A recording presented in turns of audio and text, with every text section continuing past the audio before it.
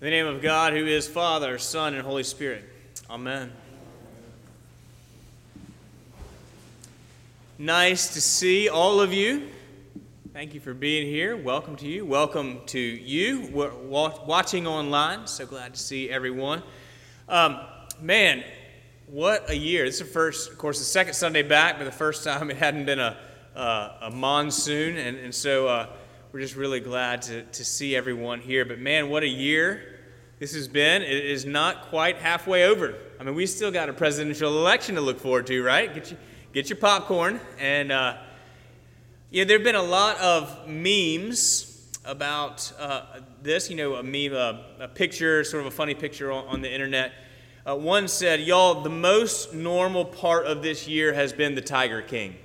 And if you don't get that, then just count yourself fortunate. So there have been a number of memes that say, like, it'll say my plans, and it'll have one picture, and then it'll say 2020, and it'll have a sort of opposite picture. One said my plans, and it was a beauty queen receiving her crown, just smiley and wonderful, and it said 2020, and it was a picture of a zombie, crazy eyes. And another one said my plans, had a picture of the Titanic. 2020 had a picture of an iceberg. So, and it's been that kind of year. And humor is a really good way to cope with it because it has been hard. Sort of just crazy, weird, hard. So I said last week that the sermons, because of just the circumstances we're in, the sermons are going to look at the Psalms for a bit. And the reason for that is the Psalms express every human emotion. Every human emotion. They yell at God, they express sorrow, they praise God, and they hold on to faith in God and God's sovereignty when the world around them is crumbling. So I need humor, I need friends, I need exercise, but what I really need is for God Almighty to speak through His Word to my heart. So Psalm 100, if you're looking in your Bible, we don't have it written in the bulletin, but if you're in the Bible, almost all the Psalms have a little header right at the top of the verse, and it might say it's a psalm written by David or a psalm for the choir, something like that. And this psalm says it is a psalm for giving thanks. Now, a lot of psalms give thanks, but this is the only psalm that says specifically that it is a psalm for giving thanks. And it made me think about 1 Thessalonians chapter 5, not the passage that Nolan just read from Romans chapter 5, that wonderful passage that is. But 1 Thessalonians 5 says, "Rejoice always, pray without ceasing, and give thanks in all circumstances." Give thanks in all circumstances. And it's hard to give thanks in all circumstances. I mean, I don't know what your outlook is right now, but I don't mind telling you that the zombies and the icebergs just make it hard sometimes for me to give thanks. What a comfort that 1 Thessalonians does not say give thanks for all circumstances, but give thanks in all circumstances. In the midst of whatever it is that is going on in your life, give thanks to God. Now, Psalm 100 tells us how. And I need that. Psalm 100 begins with a lot of commands, imperative commands to be joyful. And I would say that's hard to hear when you are down. I mean, like when my kids are going crazy, and I tell them, you need to fix your attitude, right? That is good advice. This is good advice. They should fix their attitude. It's a command. I have yet to have one of them say, "You know what, Dad, you are right. Thank you.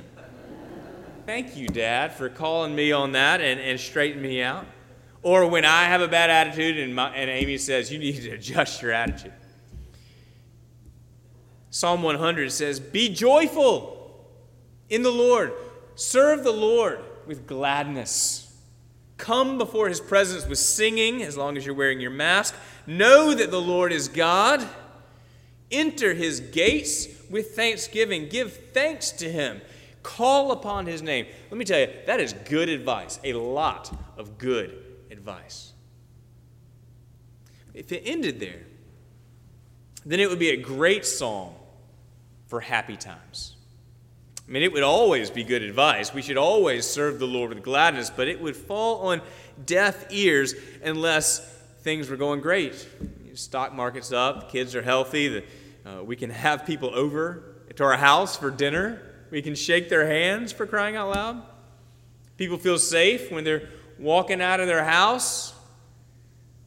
Times like that, be joyful in the Lord, no problem. But without the last verse, this psalm would fall a little flat in times like we're in now. Seem a little distant. It's the last verse that makes this a psalm for right now. Because the last verse tells us about the character of God. The world around us is shifting sand, and Psalm 100 gives us truths about God that we can stand on, so that truly in all circumstances we can give thanks. From the place of health and happiness, from the 5-star performance review, or from the coronavirus ICU, or from the unemployment office, for the place of weeping at unexpected loss. We can give thanks in all circumstances because of who God is. The last verse begins with a very important word. It's just a little tiny word, 3 letters, the word for. It means you can know everything that I just told you is true because of what I'm about to tell you. The psalmist is saying, everything that I just told you about being joyful, about giving thanks, about coming into his presence with thanksgiving, it's all true because of what I'm about to tell you. So 3 things, very quickly. We could spend all day on each one of these. First, the Lord is good. The Lord is good. Now, normally when I teach about the goodness of the Lord, I'll say that God is good because he is God. That God is good because he is himself the author and the definition of what good is. That he does not submit to a standard of goodness beyond himself because he is the standard. And that's all true, but I actually think the psalmist has something else in mind. I think the psalmist is saying that the Lord is pleasing to him. Like when I would say that someone is a good person, I mean that is a person who can be trusted, a person whose character and whose morals, whose demeanor are pleasant, they're attractive to me. This is the kind of person I want to be around. And I think the psalmist is saying that the Lord is good, meaning he really likes God. He wants to be around God, that God can be trusted to abide and to provide and to bless and to forgive and to redeem. I think the psalmist is reminding us that no matter what is going on around us, the Lord is our refuge and our strength. The Lord who allows the suffering in and around our lives is also the one who gives us the strength to get through it, and the one who redeems it. Jesus said, "Not a sparrow falls apart from the eye of the Father, and you are much, much more valuable to the Father than a sparrow."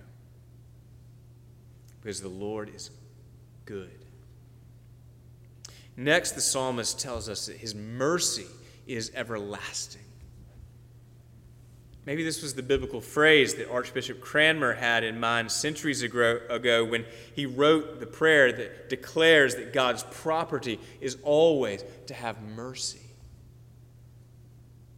That is the bent of God towards his people. It always has been mercy.